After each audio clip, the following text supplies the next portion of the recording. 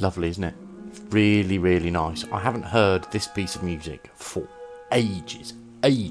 Mozart's Kegelstadt Trio for clarinet, piano, and I think, if I remember correctly, viola. Used to play this at university because it was quite straightforward. It was one of those things that didn't require too much articulation, so most clarinetists could execute it reasonably well.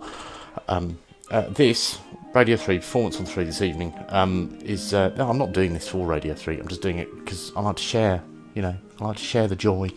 But this is being played by I don't know who the viola player is, but the clarinetist is Michael Collins, and the pianist is Stephen Osborne, both of which are heroes. And interestingly, should you be interested, Stephen Osborne, his producer, lives at the bottom of my road.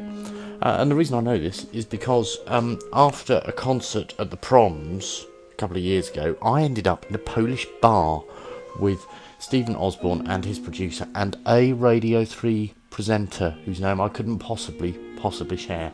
And the thing is that we were all having a whale of a time, but it later turned out that I was the only one who had been drinking alcohol.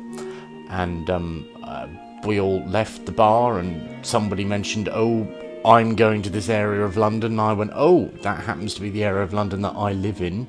Would you like a lift, John?" Yes, I would. I clambered into the car, totally unaware that I was the only one who'd been drinking quite a lot of alcohol.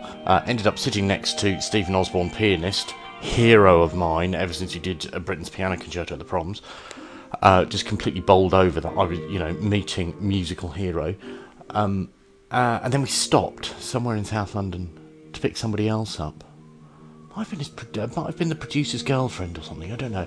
And the first thing she said when she opened the door was, "Whoa, smells like a brewery in here."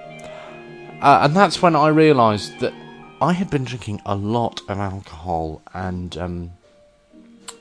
I was the only one. And that is why I will never ever be able to interview Stephen Osborne, ever, because the moment he sees me, he'll remember